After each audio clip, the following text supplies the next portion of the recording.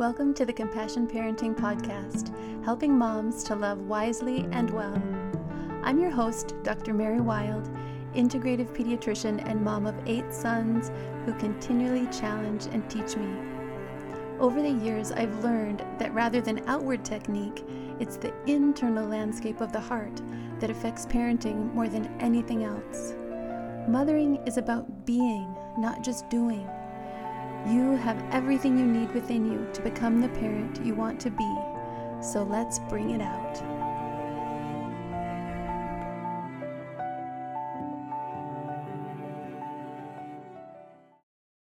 Welcome to the podcast. Today we have the pleasure of speaking with Brad Baldridge. He is a college funding specialist and the host of the podcast, Taming the High Cost of College. So welcome, Brad. Hi, thanks for having me. This topic is, some of you might be thinking like, why are we talking about this when we're talking about compassion parenting? But really, these temporal concerns are things that can add a lot to our stress as parents, as teens, and as we can address some of these more logistical issues, it can be really setting us up to have a better emotional relationship and a greater sense of well-being. So, Brad, first of all, could you talk with us about how parents can plan ahead and prepare for this time of college applications? When does it really begin? I mean, it begins at birth, potentially, some would say, but I like to divide it in what I call early stage planning and late stage planning. Late stage planning is kind of when you really start to have to jump in and figure it all out. So you're going to do college visits, you're going to do testing, you're going to try and figure out, what I want to be when I grow up as far as the student's concerned. And then parents are going to start diving into, need-based aid. Will they qualify for financial aid, merit aid, loans, filling out forms, the financial aid forms, filling out the applications, all that stuff that you need to do. Mm-hmm. And of course, early stage is college is going to happen someday. Maybe we should save or invest, or what can we do early on to make our life better when we get there? Mm-hmm. Now, for most families, whether you've saved a big pile of money or you have no money at all, the late stage process can be stressful. It's a lot of work. It's at a time often when a lot of teenagers are starting to get into that phase where mom and dad don't know anything. And so you play this, reverse psychology. If I say I like this college too much, then they're not going to like it. So I better be quiet. Those types of things are going on. On top of, well, how are we going to pay for all this? Why did anybody tell me this was so expensive? So that's kind of the overview. So what does that really mean? If you learn nothing from this podcast other than start early, then that alone is good advice, right? And what does that mean? Well, I think you need to jump into late stage planning as a parent sophomore year. Wow. Potentially freshman, but you need to start understanding how financial aid works. Maybe you do some visits. Maybe you look into financial aid or loans, or just start learning the vernacular. And again, as a lot of parents will tell you, after their 4th kid, they kind of figured it out. And they wish they could go back and do the first couple over, because it's like, well, we didn't do it very well, because we learn more every time. And that's I think that one of the challenges is there's a lot to learn, and most parents run out of time long before they get it all figured out as best as possible. This can be very complicated. It's also important to realize that your student may not be ready, but there's things that parents can do with or without the student. So maybe your student's not mature enough to visit, but that doesn't mean you can't start thinking about, well, what is our budget for college? And is that budget reasonable compared to what college actually costs? I mean, we've all heard college is expensive. When you actually start trying to figure out, well, what does it mean if I'm going to spend $20,000 a year? How much do I have saved? Do I have $1,000 a month to make this work, or $2,000 a month to make this work? Because that's what we're talking about a lot of the time. Big piles of money or cash flow. And so, as the colleges are doing their analyses of what a teenager can contribute and parents can contribute, I hear parents saying, are we going to be penalized by our preparation? Are we going to is it going to not matter in the end that we were prepared, because then they'll just figure it all in and charge us less? What are your responses to those things? Right. Yeah. So yeah, there is the need-based concept, of course, is the better you're prepared, the less you need theoretically. But it is based on income and assets of both the parents and the student. And a lot of times it doesn't really matter that you saved money. As an example, the typical state school doesn't have a lot of money to give. So they're going to look at the federal programs, which typically are for the very low income and high need families. So below 50, 60, 70,000 in income, you start getting into Pell Grants and some of those types of things. So the typical middle income family, a teacher or two teachers, or a firefighter and a teacher or whatever, they're generally not going to qualify for the low income stuff. Right. So now it's going to be loans and out of pocket. So a typical state school might cost $25,000 all in. 26,000, I think, is the average right now. And as students and parents, you're going to pay just about the whole amount. Now, there will be loans to help and some of that type of thing, but there's not going to be a lot of free money. So, that's a reasonable starting point. I have a course where that's kind of the first thing I call that the price to beat, right? Your local state school or your flagship state school, if you think you can get into that school, figure out how that's going to work. Because that's the one to beat. Some private schools could beat it. A lot of them won't. And you could, that's what almost like the minimum you're going to pay. Unless something fantastic happens and your student gets a fantastic scholarship somewhere. Right. That's a good kind of foundation to just give us a little bit of preparation of what to expect. Right. So, and is there ever a time when it's just kind of too late, when we maybe are coming up with our first kid and they're in their senior year and we really haven't, we're kind of like caught like a deer in the headlights. Yes. Some other people in the college planning world call that hair on fire, right? We've got a situation where, we're in panic mode and we didn't prepare well, and it's not a good place to be. Now, again, it's never too late. Most of the time, you're going to wish you started earlier, unfortunately. And again, you just do the best you can with where you're at and what options you have. I do get those calls occasionally. This past summer, I remember one distinctly where a dad called me and said, well, I need to figure out where all the loans where my son can borrow money for college. I had heard that I'm not supposed to mess up my retirement and the kids can just borrow money for college. And it's like, well, that's not exactly right. Mom and dad can borrow lots of money for college. Mom and dad can co-sign for college, but a student doesn't have unlimited resources as far as borrowing. They can only borrow a small amount typically, $5,500 as a freshman. Wow. So again, parents can borrow the $50,000 or the $100,000 or for the college career or whatever it might be, but students generally cannot. So that was an example of, he's misinformed. It's the 11th hour and he needs to raise $25,000 and he doesn't feel like it's his responsibility. Well, now he's in a tough spot. It's either he borrows the money, they say no, find a different path, but there was no good outcomes there, most likely. I know that in your work, you emphasize a lot about finding the school that's the best value and the best fit. Can you tell us a little bit about that concept and how to begin scouting? Right. There's a challenge around college in that they have a list price and what we would call a net price. So the list price at Harvard is approaching $85,000, and many of the high-end private schools.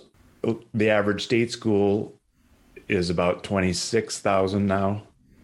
And, some of the lower cost states, maybe that's down to 22, even 20. But a lot of the states now higher cost, Illinois and New Jersey and stuff, that even the state schools are approaching 30. Now that's all in. So that's tuition, room and board, books, fees, the whole cost of a typical college student. And they publish those numbers because that's the maximum a parent could borrow, as an example. So if you're going to a school that's listed at 30, you could borrow 30. If you go to Harvard, you could borrow all 85. Again, I'm not saying you should. I'm saying you could. But a lot of times that at Harvard, they have aid, and your net cost at Harvard might actually be, $10,000, $20,000, $40,000, $60,000, somewhere in between, depending on your financial aid situation. And that could be need or it could be merit. I mean, technically at Harvard, they don't offer merit, but many schools do. So a kid that could get into Harvard has that challenge, right? They could get merit aid somewhere else, and they could potentially get need-based aid at Harvard. So there's 6 different types of schools out there, broadly speaking, and each type of school based on your family might be a good deal or not so good of a deal. Walk us through those. All right. So there's 3 kinds of public schools. There's your in-state state school. Again, we already mentioned the kind of the price to beat. And then we have the out-of-state state school that really doesn't offer a lot of aid. So usually that's the high-end state schools. So the UC schools, right? If you want to go to California and go to UC Berkeley or UCLA, most of the time you're going to pay full out-of-state price, and it's going to be quite expensive. And they don't offer a lot of aid.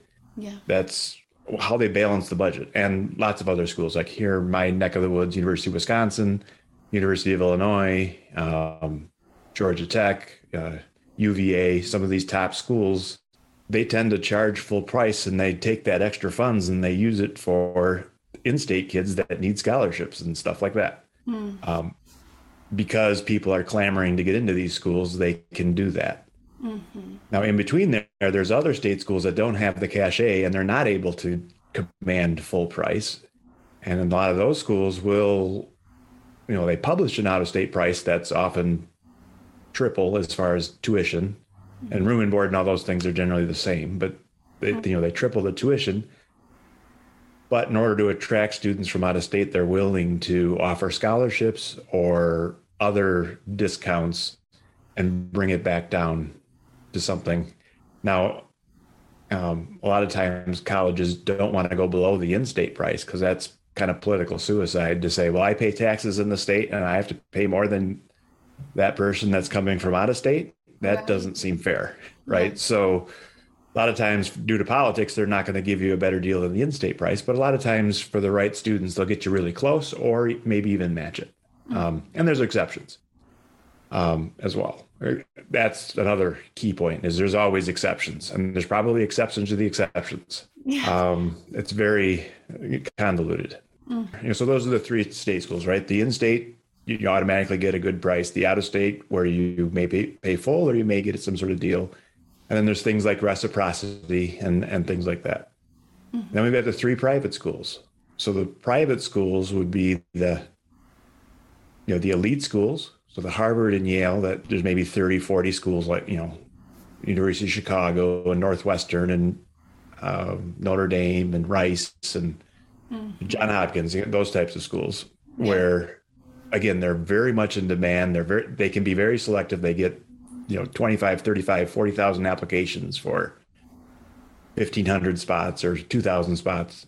And their list price is very expensive. Now, a lot of them don't offer any sort of merit aid. Again, you got to be a rock star just to get accepted. Right. So they don't try and figure out who's the rockiest rock star. They just say nobody gets aid based on merit. Yeah. But they can be extremely generous when it comes to need-based aid. Again, because they've got billions of dollars in endowment, and they're just in a different place than a typical school. They're not tuition driven. They've got plenty of cash flow, and they're building their classes and stuff as a combination of what's good for them and what meets the politics of the day and all of that kind of stuff. So that's that group. But then we have all the other private schools that don't, have that luxury of having huge endowments and big donors and all that kind of stuff. And they tend to have to try and compete with, the state prices and that type of thing. Now, some of those schools, might list at 50 or 60 or, some of them get up to 70 even, but a lot of them will offer, $25,000 scholarships or $30,000 scholarships on average. And for the kids they really want, maybe it's 40,000. So when we're talking about a state school is 25,000, but this private school over here is 65. Well, it's 65 for some, but some will get a substantial scholarship. So it'll be 30. So now as a family, you're saying, well, I can go to the state school for 25, or I can go to this private school for 30. That's close enough that we'll take the school that's the better fit. We like this school because it has the right major, or we want this school because it's big or small, or has the football team that we want to cheer for, or grandpa went here, so I want to go here. Whatever the reason, right, is, but the price is close enough that's a possibility. A lot of these schools realize that local state school 25, we're 65. It's just not going to work. So I would boil the private schools to the private schools that want you and therefore are willing to put some dollars and discounts to where the private schools that will just accept you.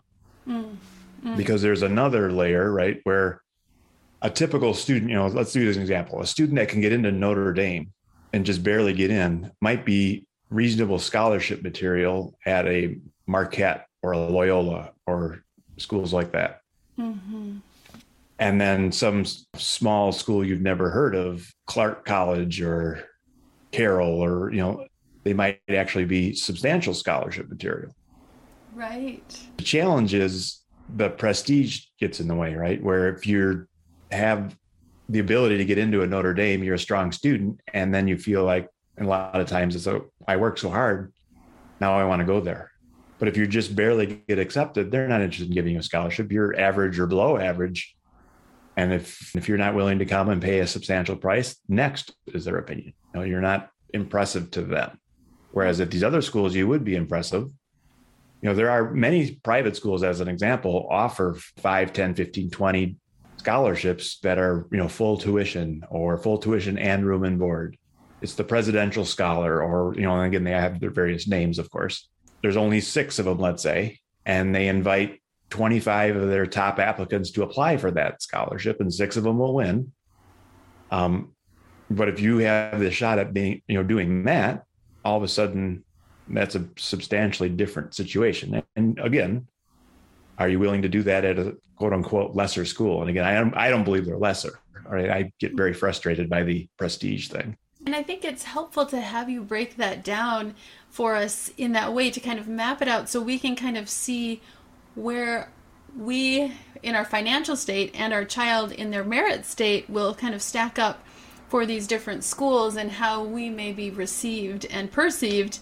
I imagine then in the college application process, it would make sense to perhaps apply to a collection of maybe some schools in the different categories to kind of see how the different combinations work.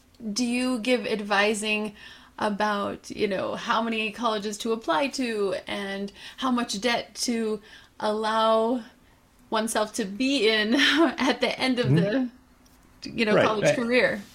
Absolutely. Yeah. So as you kind of think through this process, it's one thing to say, well, we're going to give up the lake home or stop driving fancy cars in order to pay for college.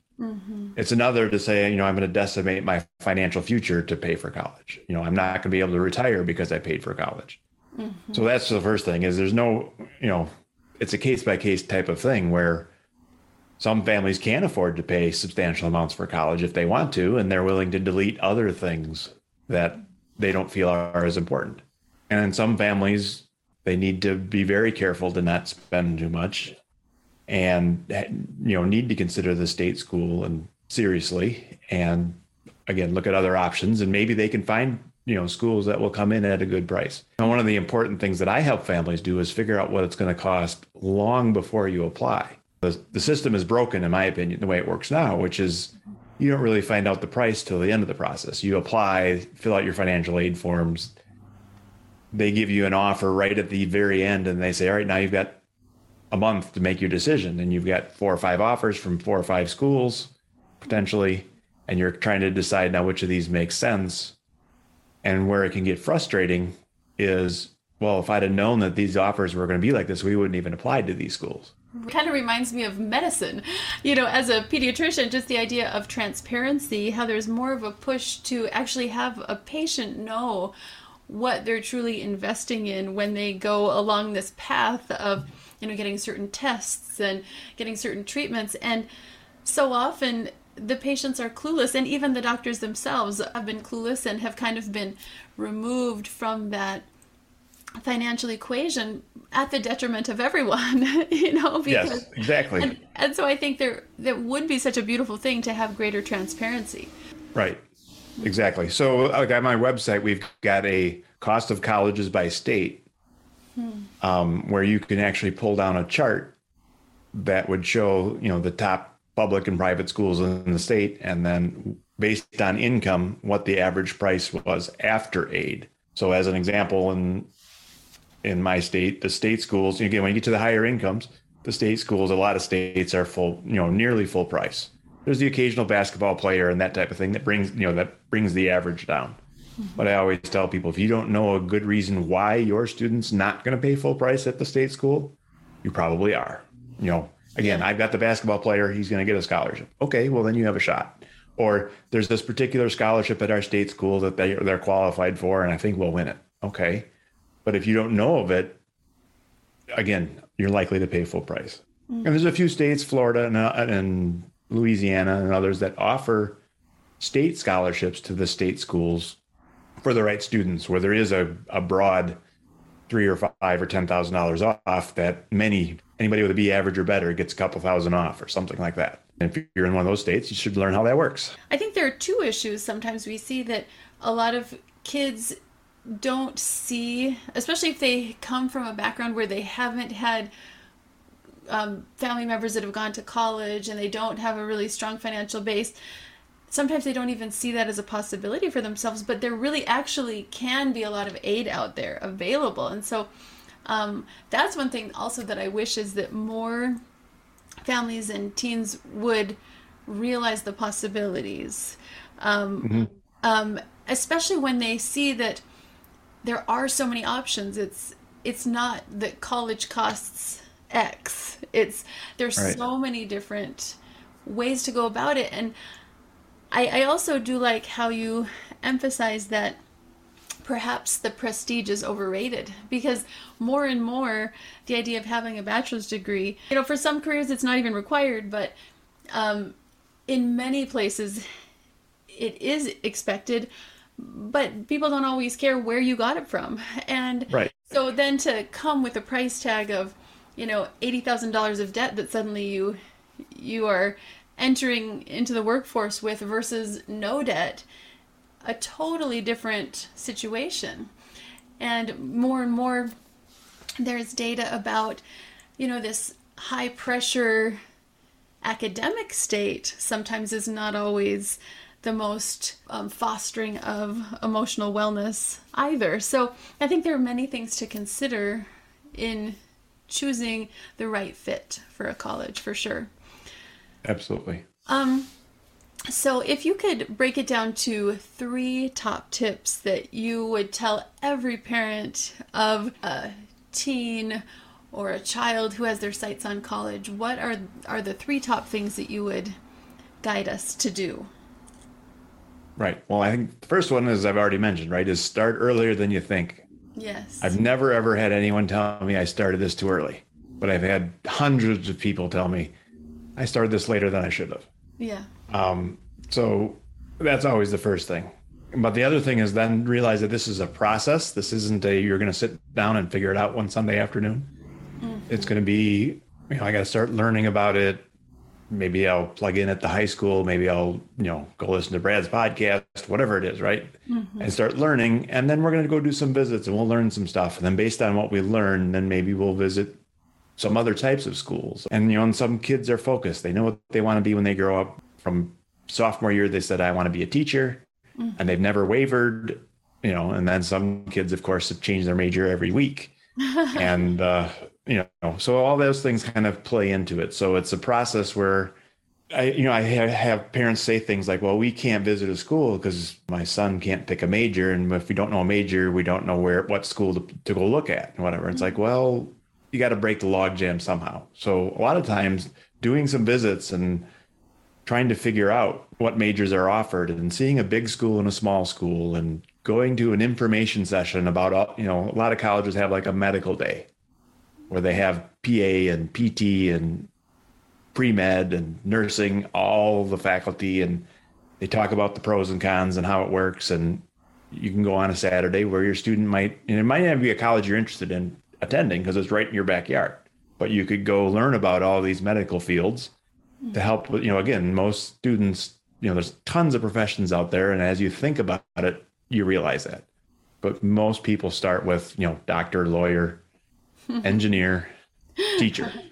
Right. And then they're done, right? And so what else is there? Well, there's a lot more. So start early, realize that it's a process that you're going to go through, from a working with your student and from a, well, what can we afford and how are we going to balance 3 kids, and is college more or less important than, cable TV? And then I guess the last thing is try not to let it get too stressful, which is easy to say, hard to do. Again, if you spread it out a little bit, that's the first thing, right? If you start earlier so that you can say, we're just not going to deal with college for the next 3 weeks. We've had enough for a while. It's getting stressful. We can take a break. I've seen where families say, well, Tuesdays at 8:00 is our college meeting, and we don't talk about college except Tuesdays at 8:00. Therefore, that thing about, well, did you do this yet? Did you do that yet? That constant nagging, or, it's always kind of floating in the room. It always comes up at dinner, and it's like, it gets so pervasive, I think, for a lot of families. Yeah, I like that idea of compartmentalizing it. I like that. And then with the idea of compassion, the way I talk about compassion is, looking at the true meaning of the word of suffering with or standing with. And we as parents, we can really be that steadying force for our child who's also navigating something new. Maybe we're navigating something new together, but we have to stand our ground, find our ground, and be an anchor point for our kids rather than getting sucked up in the stress of it and even making it more stressful for our kids than it needs to be. So really standing up to really be that steadying influence, that standing with our child or our teenager through this process. Well, thank you so much for those valuable tips that you gave us, and I'm sure that many of our listeners will want to hear more from you. So where's the best place for them to find you? Right. So everything I'm doing is available at tamingthehighcostofcollege.com. So I've got a podcast that again, that's a great place for people to start. Again, I've got a number of guests and, all kinds of expertise. And then I did a 10 podcast series where we talk about kind of the 10 key areas around college planning, scholarships and visits, and, again, 10 topics where you can kind of get up to speed quickly that way. Great. Resources like the chart that we mentioned earlier. And then another big one is the Scholarship Guide for Busy Parents, which is, again, a 4-video series talking about how scholarships work and get you up to speed quickly, so then you can decide, well, which types of scholarships make sense for us, so that you don't spend a lot of time spinning your wheels. And, a lot of people talk about scholarships. Many families don't do much about scholarships because it's, again, a huge, overwhelming topic. And there's different types, right? There's scholarships from the colleges. There's scholarships from outside sources. So that's another big one. And then we offer an email newsletter. So there's all kinds of resources. And if you're interested taking a step further, we've got a course that you can purchase, or if interested in working with me directly, that's a possibility. You just click on the Work with Brad. Wonderful. Well, that sounds so helpful. And I have learned some things, even as a parent who has sent a couple kids to college and am currently in the process. I'm so happy to learn of your resources and to connect my community with them. So thank you so much, Brad, for the time you've taken with us. Thank you for having me. Thank you for joining me for this episode of the Compassion Parenting Podcast. I'd love to hear your thoughts. What resonated with you? What questions came up? Let's continue the conversation on Instagram at Compassion Parenting, or within my free Facebook group, Parenting Well, Raising Compassionate and Productive Humans. Links are in the show notes. If you've gained insight from the time we've shared today, leave a review and subscribe. There's a quick how-to in the show notes. Have a blessed week. May you love yourself, your family, and the world wisely and well.